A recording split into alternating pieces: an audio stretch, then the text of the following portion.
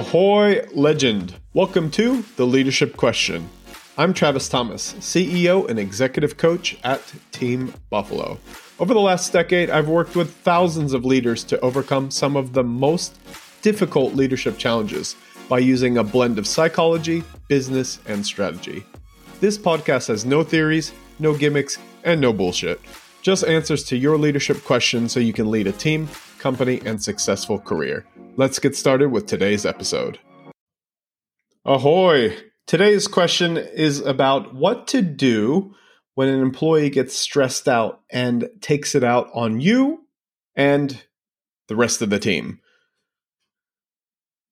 This question is linked to previous topics we've covered, and I think one that would be a really good example to unpick around having difficult conversations and dealing with difficult behaviors, really. I often say that difficult behaviors are not necessarily difficult people, they're just bad habits and bad things that need to be dealt with. Now, on the flip side of that, I will put a proviso on this that not every employee is a good employee in general. Some employees are just terrible employees regardless of what organization you put them in. And I will also put the other proviso that is not every employee is a good employee for your team or organization, which means that they might be a good fit for another organization with different values and different culture, but they are not a good fit for yours. So whenever we're dealing with difficult behaviors, we really need to understand that part of the consideration is, well, is this person overall going to be a good fit? And let's test their willingness to modify their behaviors and dig into what needs to change. So for today, we'll dig into this question. The topic here, I'll read you a bit about it. This is a good question, is around, one of the people that's managed is a, newish employee to the workforce. I'm summarizing here. When they're given projects, they get overloaded, they panic a bit, and then that panic turns into anxiety, which then turns into them snapping and being really aggressive with coworkers.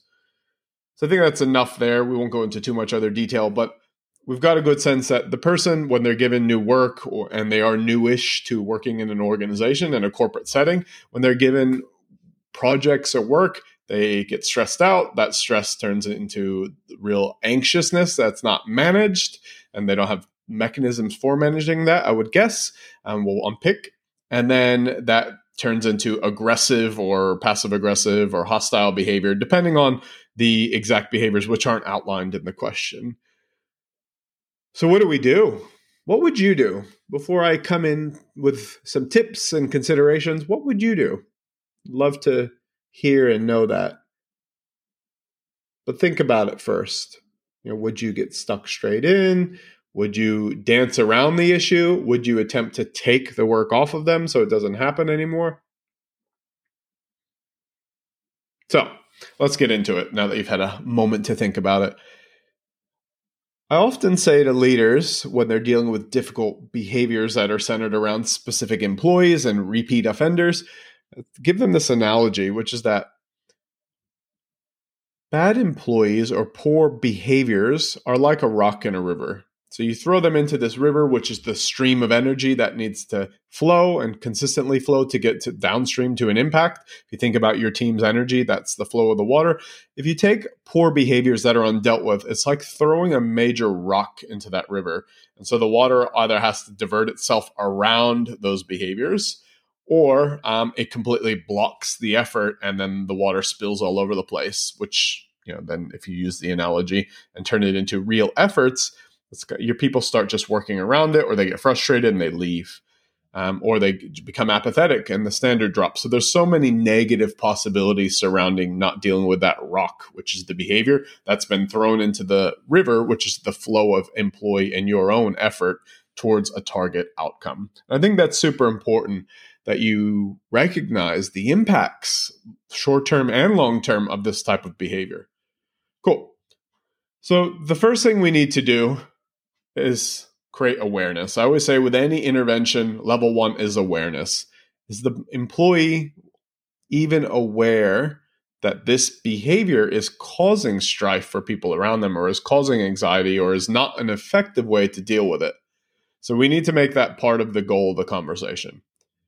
Then on the back of awareness, the second thing we want is we want to create a commitment to change.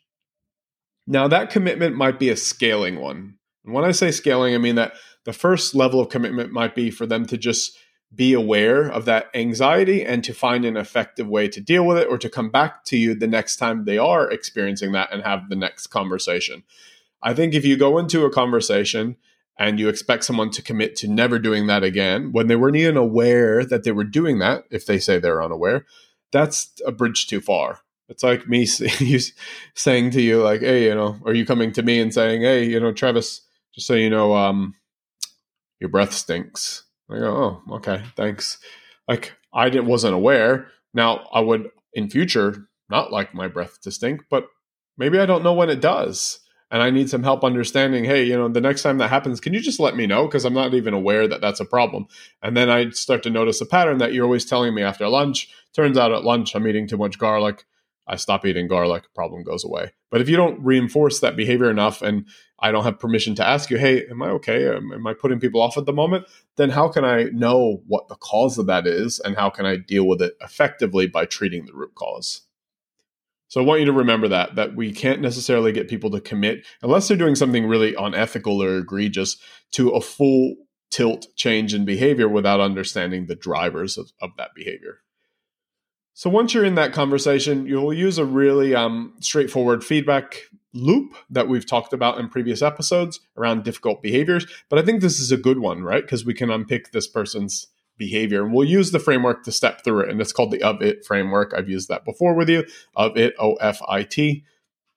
So we sit down with the person. We'll say, hey, first observations. I'm not sure how much of this you're aware of, but I've observed that whenever I allocate you new work, you become what appears to be quite stressed, but I'll let you speak to that, but you appear quite stressed.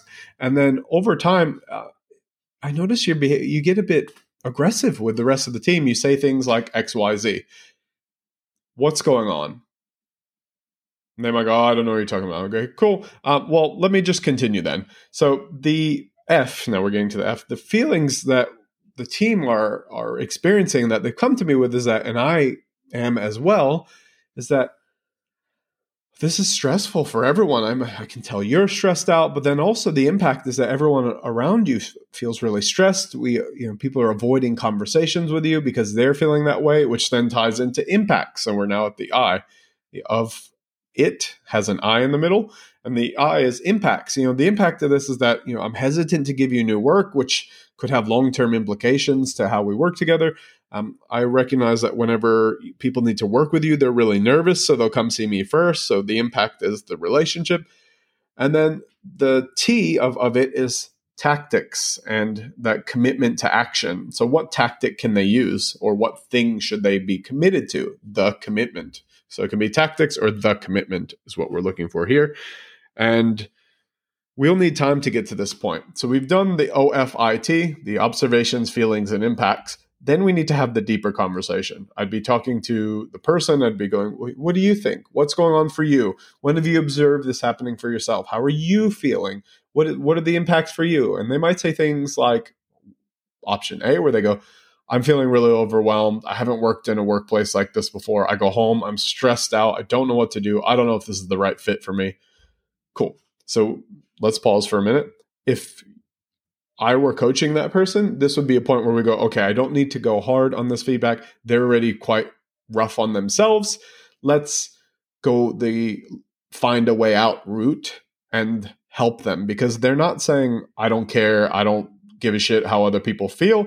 They're saying, I feel overwhelmed. I don't feel in control. Control and lack of control puts people in a spiral, and we need to unpick where that spiral is happening and help them find a way forward. So that's a really good place for coaching. Now they might go route B, and there's a spectrum of things in between, but they might go route B, which is, well, that's just how I deal with things. That's how I've always worked. I'm sorry if you don't like it, but that's what I'm going to always do. If someone says that to you, you're the leader and you have a clear culture and behavioral guidelines around the way you expect people to interact with each other, then this becomes more of an assertive conversation where you have to say, I hear you, but actually, we don't work that way as a team. And I want us to work together to get you aligned to the culture and philosophy we've worked really hard to build in this team. You see the difference there? The first one is let's explore and understand. That's option A, and let me try and help you. Option B is, sorry, you need to get on track. This is not an effective strategy. And then what we'd be looking for in option A, because they don't really know what to do and they're feeling overwhelmed, it's around helping them find those tactics, trialing them, and then creating that conversational loop where we say, okay, let's go away and try this tactic. Come back. I'll check in with you in 2 days or next week or whenever, and let's reset and keep iterating on that improvement.